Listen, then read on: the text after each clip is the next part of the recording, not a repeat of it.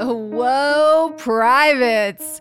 I have a special treat for you today. Before we get into today's episode, I want to turn you on to a very sexy, very horny podcast from the Pleasure Podcast Network.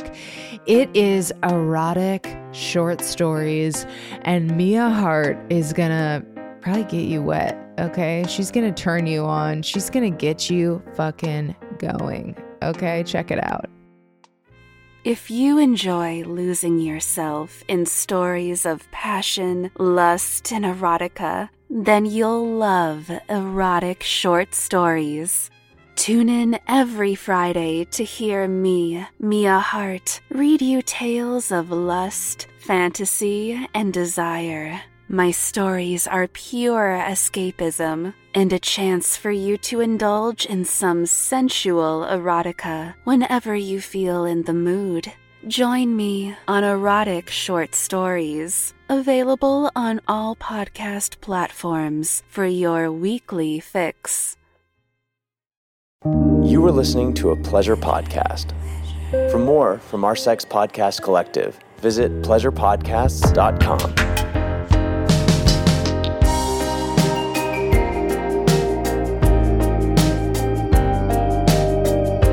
Welcome back to Private Parts Unknown, a podcast about love and sexuality around the world. I'm Courtney Kosak, and today we're talking about older people cruising the internet trying to get laid. So often, the dating stories we hear are from younger people, but the quest for love and sex doesn't have an expiration date. And depending on how things shake out, you might find yourself back on the dating scene way later than you expected. Senior singles actually make up one of the fastest growing demographics in online dating, and they are writing a third act for themselves previous generations could have never imagined. But of course, it turns out later in life dating and relationships can come with a different set of circumstances. And we're going to get into all the details with today's guests, the co-editors of the new anthology called Grey Love, stories about dating and new relationships after 60. Hi, my name is Nan Bauer-Maglin. I am 81, and I am the co-editor of Grey Love. And everyone should look at the cover because it's beautiful. Hi, my name is Daniel Hood. Most people call me Dan. I'm also 81, and I'm the other co-editor of Grey Love. So I'm pretty obsessed with both Nan and Dan, and I think you're going to be too. The over 60 demographic is often ignored when it comes to talking about sex and romantic love and just in general. So I'm thrilled to be covering this on the show. This is a funny, sometimes sad, and ultimately heartwarming conversation, much like their book. I don't want to spoil anything for you, so let's just dive right in. All right. So this was so interesting. So I guess let's start at the beginning of the project. Like, how did you guys start working together and what inspired this book? I'll start and then Dan can add. This is my ninth book, ninth collection. And my first was about step families when I remarried and I had lots of problems. And that was a long time ago. And I looked for books about it. And at that point, there wasn't many. And also I didn't want a how-to book. And this is true of all the projects I've been on. I didn't want a how-to. I wanted to hear people's stories in detail, the kind of experiences, so I could understand the process and see different points of view. So I did step families, I did widowhood, I did retirement, I did death and choice. And then when my husband died 5 years ago, I started thinking about online dating. And again, I looked into books. There weren't many, and none about over 50. 50 was considered old age then. And so I knew that I had to do a book. And I also wanted men's voices. And I asked Dan to help me edit because I thought if I had a male editor, that would attract male writers. It's very hard to get male writers to do personal things. Also, he's a great editor. Dan, you want to say anything else about it? No, the book is primarily hers. It's her brainchild. She thought up the idea. She put a lot of it together. She's responsible for most, if not all, of the contributors. And I came in sort of on the backhand, when she, like she said, wanted to attract some more male contributors and also to work mostly on their articles, although I worked on others as well. Oh, nice. Dan, do you have a personal experience with looking for love as an older person? Oh, yeah. I mean, Nan and I have been dating for 3 years, going on 4, I think. By 5. We're starting 5. You are in a relationship together. We are. Oh, that's so cute. I read a little bit of Nan's writing about it, but I didn't realize you were the other professor. Okay. But I dated on Match, and I have an article about my first few dates. Uh-huh. The first person I dated ghosted me. He was in his 80s. I didn't even know the word ghosted. And I think Dan has had several relationships short-term from Match. But more to the point about the book and how we got together to do the book. When we first started dating, she was doing her book on widowhood. It was done by and large, but she had some difficulties with the footnotes on the introduction, and she asked me to help. And it became obvious right away that we worked together well. Oh, you know what? I think I'm going to be a workaholic as an older person too. And I think that's a great way to find someone. Okay, so as you point out in the intro, the demographic of over 60 is actually huge. It's 73 million people, 22% of the US population and rising. But also, the desire for intimacy does not have an expiration date. So what are the nuances of looking for love at this stage in life? Well, first of all, a lot of older people don't know how to use the internet very well and use dating apps. So that's the first nuance. Yes. There's someone in the book who was like in her 80s, 84 something. She said she wished she had a matchmaker in like the old days. You know, she tried the internet and was uncomfortable. So that's the first thing. But there are lots of nuances. One of the things is that when you're 81, as I am, and you meet somebody, your life is very developed. Your habits are very developed. You have a huge history. So getting together with somebody is hard, and you have to figure out a new way to have a relationship. You're not getting together to have family. You're not getting together to change the person, although you might want to. So you have to sort of come to terms with what does that mean to have a relationship when you're that old, And the other thing I'll say, but there's lots more, but if you meet somebody when you're old, you have to face the issue of illness and of dying, of death. There's somebody, I don't think she was in the book, but I quote her in the introduction. She said she was in her 80s and she met somebody, and that every day when they didn't talk to each other on the phone or text, she wondered if he was dead. Yeah. And I think when you're 20, that's not on the top of your mind, and you're not worried about that. Yeah, I was struck by that epigraph at the beginning. Later life relationships are born of loss. And then in your part 2 piece of writing, Nan, you have that beautiful quote of like, it's 4 people in the bed. It's his wife and my husband and us. And I guess if you could just speak to that, because as you mentioned, you did have this whole life before, and a lot of people had beautiful partnerships before. And it's not like you just forget about that. Well, if I could jump in. Go ahead. One of the things about my experience, my wife died suddenly and totally unexpectedly, literally dropped dead on our kitchen floor one morning before she went to work. She was only 66. We'd been married 44 years. And I had just retired, and I was in utter shock. I was almost incommunicative for a while. A couple, I almost said several, but I think it's only a couple of women that I dated before Nan said they didn't want to have a relationship with me, at least at that point in time, because my wife was all I talked about, and my sense of loss and my sadness. And so that experience can get in the way, obviously, of new relationships.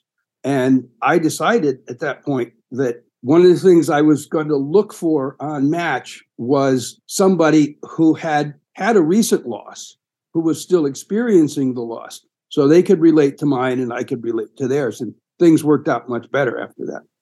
My article about ghosts in the bed, and the ghosts were his wife, my husband. There's an article about a couple that move in together and they're in their late 80s, and her first husband was an artist. And so all over her walls are pictures of her nude, paintings of her nude. And so Paul, who moves into her place, has to deal with, he calls himself an intruder. He has to deal with all these nude people up on the wall. And he figures out how to, but that it means you have to sort of live with that someone has a relationship. And in fact, I was pleased. A good relationship was important for me to find somebody who had a good relationship and we could share that. Mm-hmm. I would think so, because it's not something that you want to not be able to talk about again. Like, you want to be able to make space for the four people in the bed and not pretend like they're not there.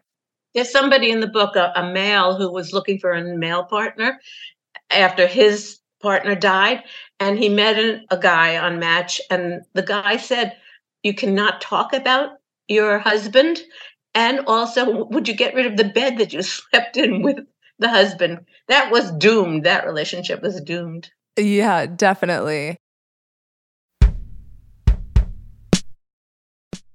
Hey, privates! Our sponsor, Fleshlight, can help you reach new heights with your self-pleasure. Fleshlight is the #1 selling male sex toy in the world.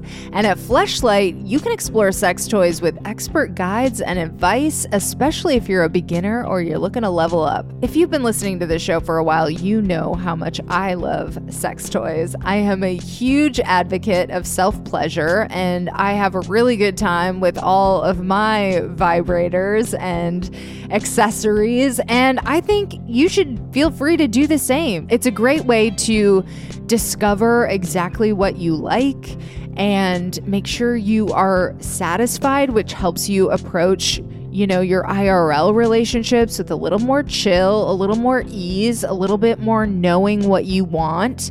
And I think that is good for everyone involved. So listen, if you're a horn dog, there is no shame in your game. Get yourself a Fleshlight. And with the Fleshlight Girls series, you can embrace your wildest porn star fantasies with a different porn actress every night. With a variety of models, sensations, and intensities, you can live out limitless fantasies. And you can automate your fantasies with the universal launch that fits most Fleshlight products. With its innovative touch control system, just set the controls, sit back, and enjoy. It puts the pleasure in your hands. Your pleasure is in your complete control, and as the ultimate male pleasure device on the market, it's as versatile as you are. It's anatomical, stamina building, vibrating, or made for couples, you name it. You define your luxury moment. And right now, Fleshlight is offering Private Parts Unknown listeners 10% off your order with our code PRIVATE. So just go to ppupod.com, that's the website, ppupod.com, and click Fleshlight and use promo code PRIVATE to get 10% off your new delicious device. Again, that is ppupod.com and enter code PRIVATE. And it really helps support the show. So by using the link in the episode description, we can all be horny together and you can keep this podcast going. So get yourself a Fleshlight and get yourself off. Hey, privates! Whether you are with a new partner or you just want to stay on top of your sexual health, STI testing should be a part of your safe sex practice.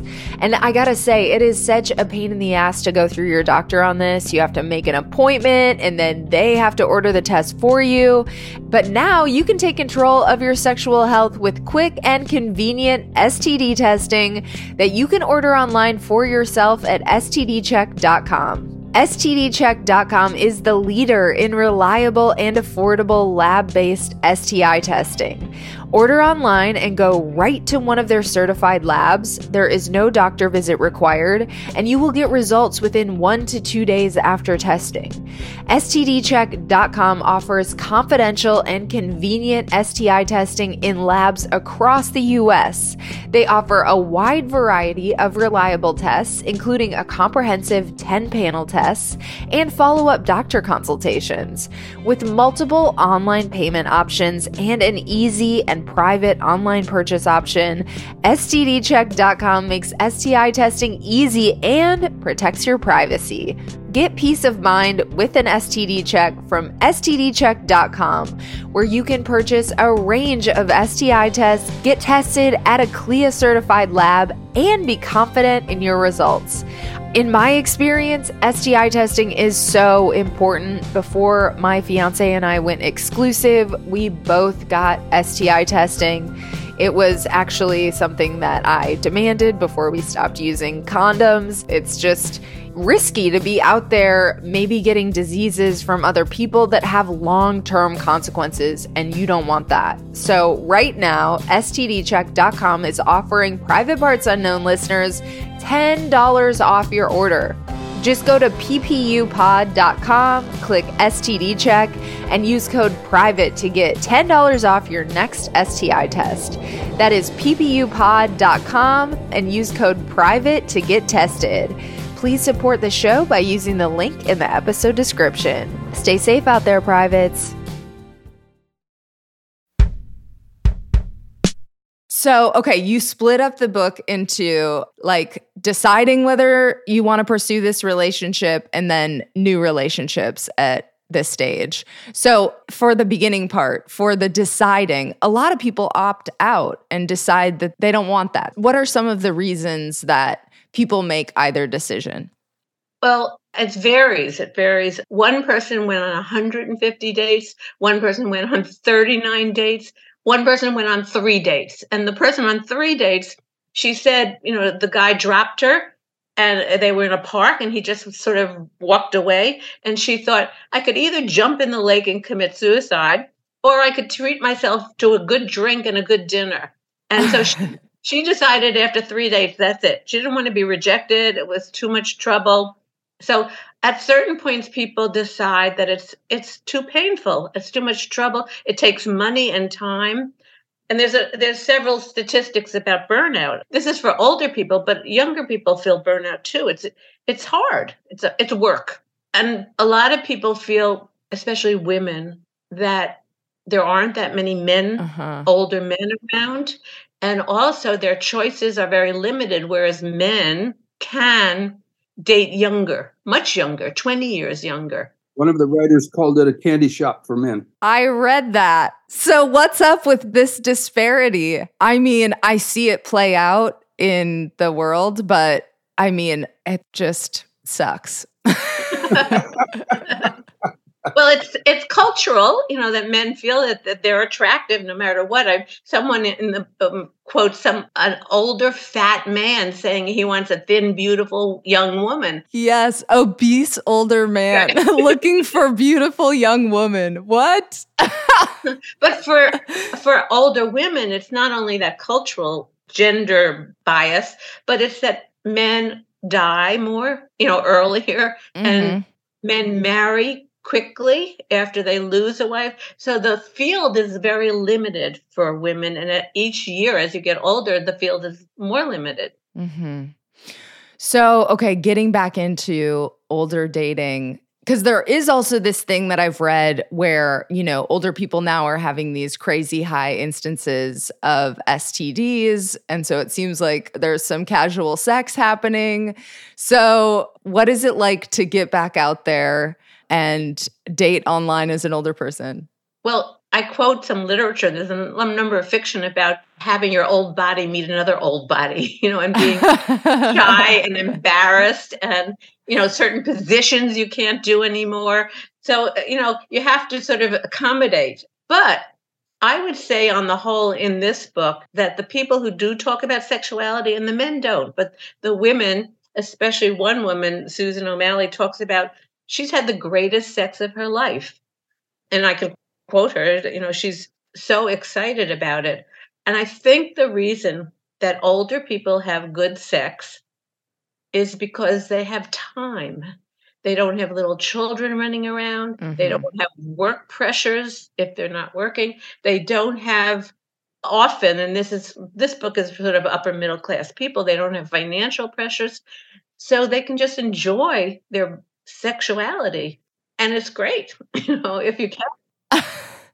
So the online dating piece, was that hard to figure out, like the, I don't know, customs of it and the tech? Like you mentioned, some older people struggle with it. Or for you guys, you were just like, obviously using that computers and stuff in your professional life and it seemed easy? Well, I think that's true. But there's also a learning curve in understanding how the systems work. The only one I ever used to any extent was Match.com. I don't mean to plug it, it just seemed to be easier for me. And one of them I tried to get on stole my money. Oh. American Express saved me. Actually, they tried to steal my money. I won't mention. Probably wasn't the organization. It was probably some hacker. But anyways, Match.com worked for me. And when I first went on, I didn't realize that I could actually hide my profile so that I could choose to speak to the women I wanted to. And they would get my profile when I would approach them, when I would send them a note. I would always send a note and they would get my profile along with it. Otherwise, because of the gender disparity, I was getting scads and scads of notices from women, and I didn't know how to sort them out without a lot of hard work that I didn't want to go into. So I ended up hiding, but I had to find out how to do that. And that took me several weeks of searching around the site itself. But I think there are a number of how-to books out there now. They probably, people who start now probably can figure that out before. Well, our book also in the pieces have how-to, is about how to write the profile. I have a piece about that. There's also advice that I might have put in the introduction, I'm not sure, that you don't stay online for long. You can fall in love online. You can fall in love with someone's writing. And for me, that's like really important, writing. But you need to move to either in-person Zooming or seeing the person, because that can be a very different experience. I totally agree with that. That applies at all ages. I think you got to get off the app. And Daniel, to your point, that is so funny because it is the exact reverse of like when I was dating, I feel like my now fiance would say that like I was in the chooser's position. I was getting scads of messages and, you know, the men like had to buy the special Tinder where they could super like people and things like that. And then when you get older, it's totally reversed. I'm glad to hear you had a good experience. I did. I met my partner on Tinder, but it was very interesting to read this and think about, you know, how things could play out down the road. One of the writers showed her 24-year-old daughter the book, and the 24-year-old daughter spent 2 days reading it straight through and said that it was really helpful to her, that she, first of all, understood her mother and her grandmother, but she also, it had some dating hints for her, too. Oh, I love that. Yeah, I agree.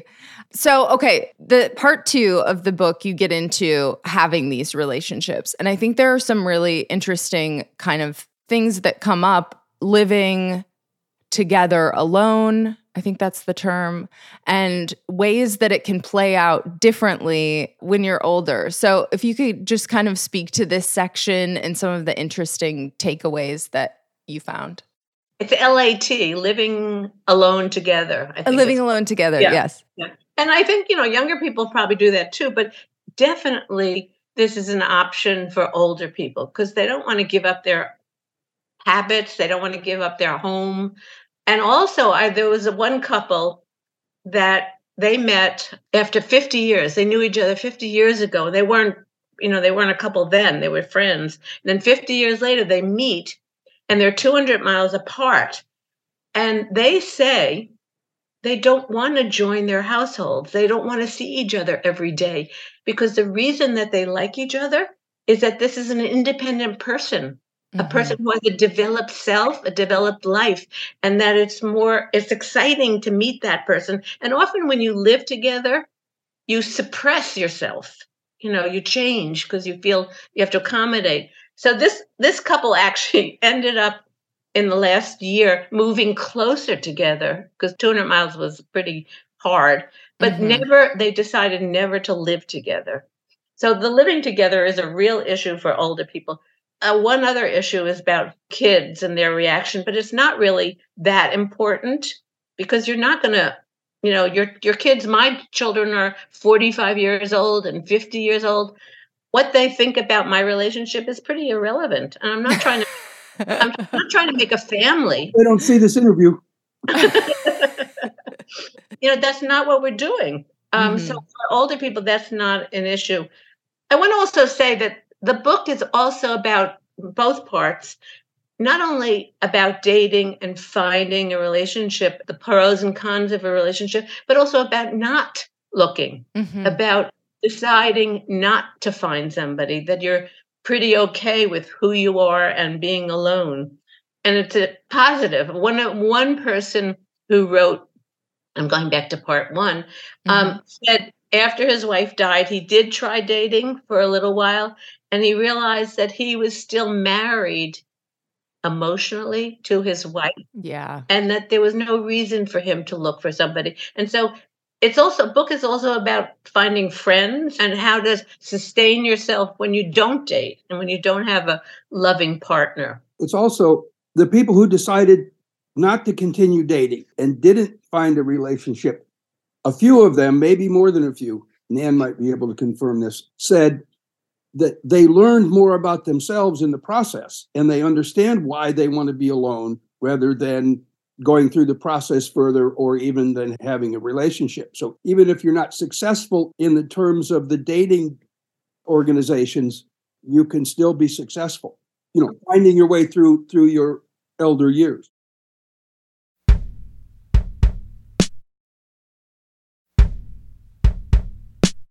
I don't know why, but I hadn't previously considered the possibility of living monogamously for decades in a long-term relationship and then becoming polyamorous in my older years. There are 2 essays in the book about open relationships, and it really got my wheels turning. One of the other things that I thought was interesting in part 2 was the people that were dating. It was men dating multiple people in this case, but yeah, if you could just kind of share that, because I hadn't really considered that happening at this stage. Well, I don't have statistics on that, so I can't tell you very much.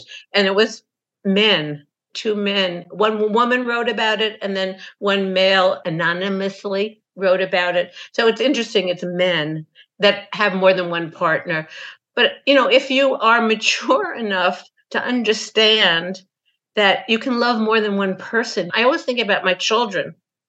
And I like them differently, but I love them all, But that's very hard for most people to accept that you might have more than one relationship. But we do broach that in the book. That's why both articles are, one is anonymous and one is a pseudonym. And of course, more people are polyamorous than ever before. It's just, after living your life monogamously, it's kind of interesting. So I guess, do you have any tips for an older person thinking about getting back out there? Do it. Do it.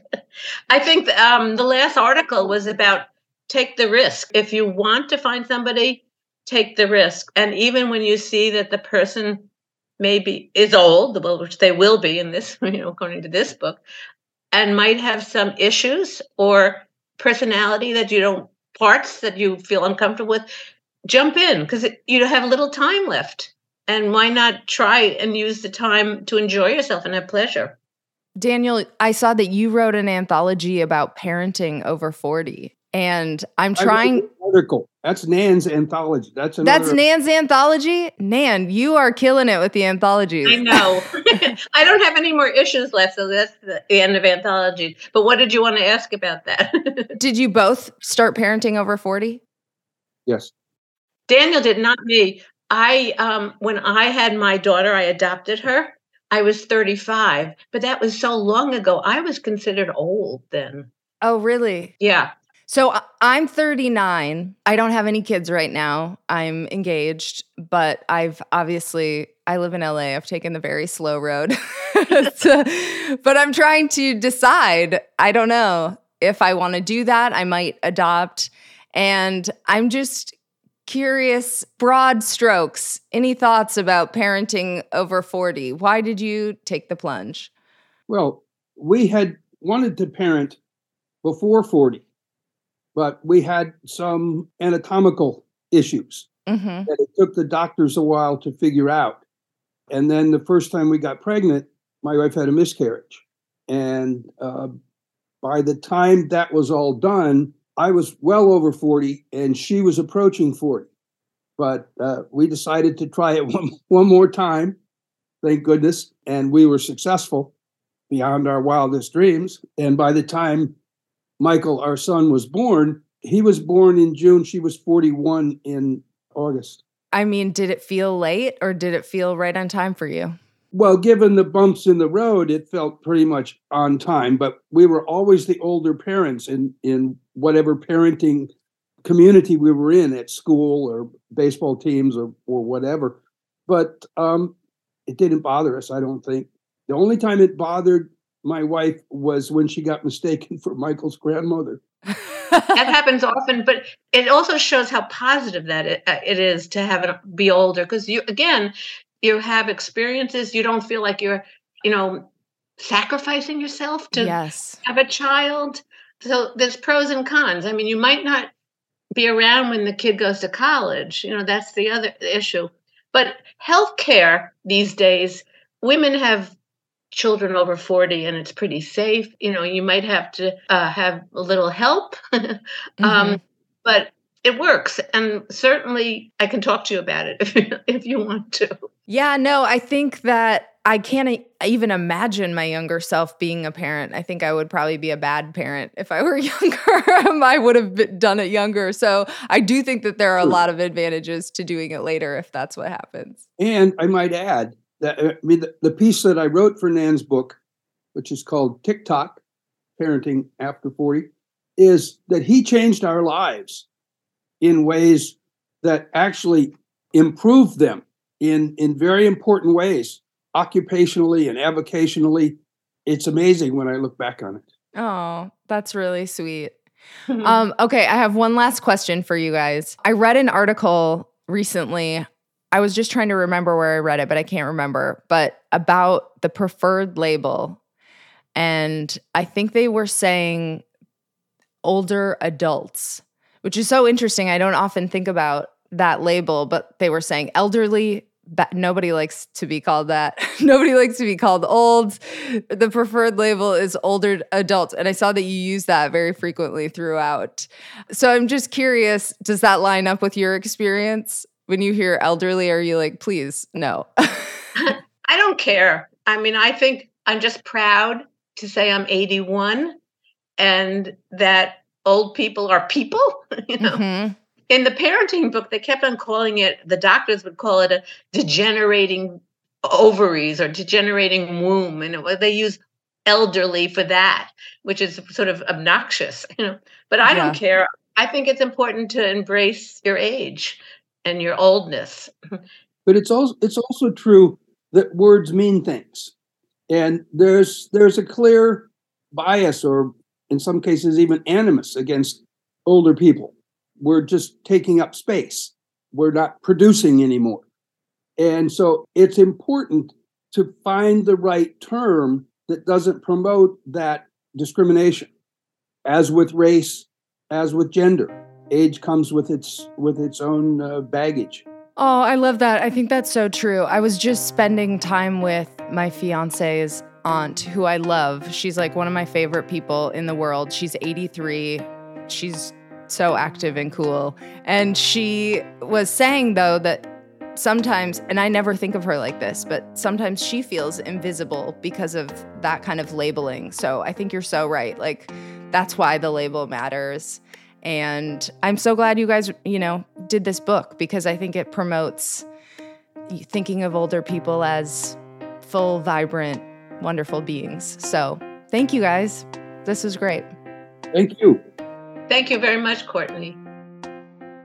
That was delightful. Dan is totally right. Aside from maybe like the US Senate, older people do not get enough respect in this country. And it shouldn't be like that.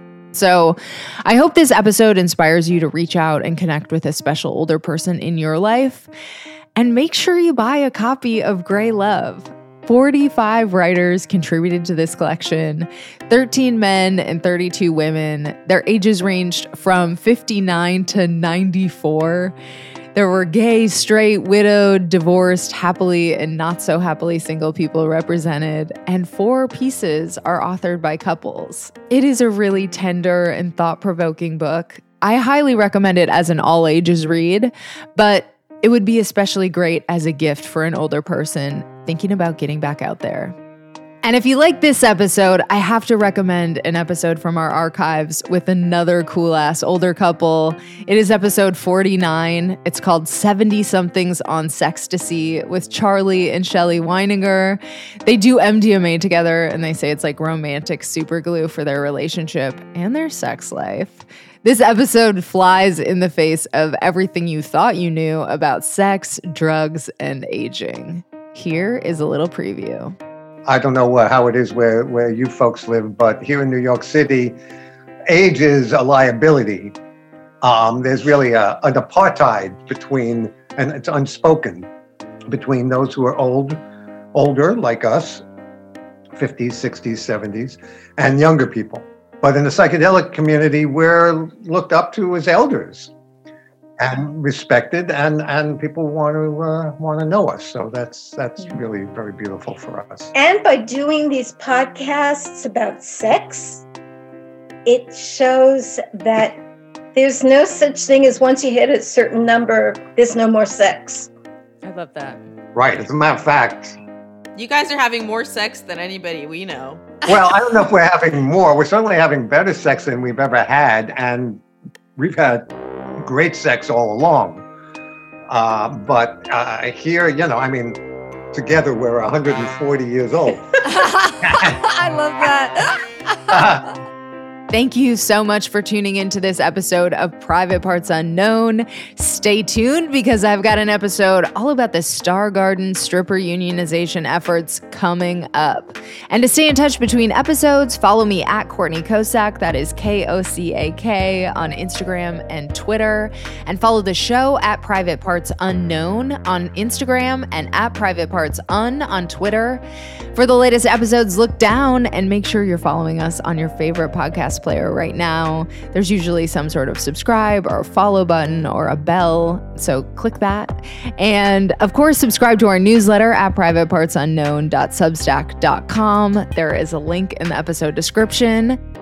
Shout out to Amy Rausch for the bomb-ass theme music. For more info about Amy and her music, check out amyrausch.com. That's Amy, RAASCH.com. This episode was mixed by my ride or die audio guy, Michael Castaneda of Plastic Audio. And after enjoying this content, could we ask you for a quick favor? Just go to ratethispodcast.com/private and give us a 5-star rating and review. We are crushing it on our goals, you guys, because you have been friggin' awesome. So let me give you a little update. Right now, we are at 252 ratings on Apple Podcasts. So that means we hit the goal of 250. Thank you so much for getting us over the hump. And now we're going for 275. So we need some listeners on Apple Podcasts to throw down those 5 stars and those sweet nothings. And if you're listening on Spotify, we are up to 58 ratings and we're trying to get to 75. So we're coming for you, 75. We're freaking coming for you. So if you are listening on Spotify right now, just go up to the upper left-hand corner of our page, click the star button and click all 5 stars, and I will love you forever. Okay. okay? And no matter where you're listening, you can just go to ratethispodcast.com/private and give us a 5-star rating and review, which we will be so appreciative of.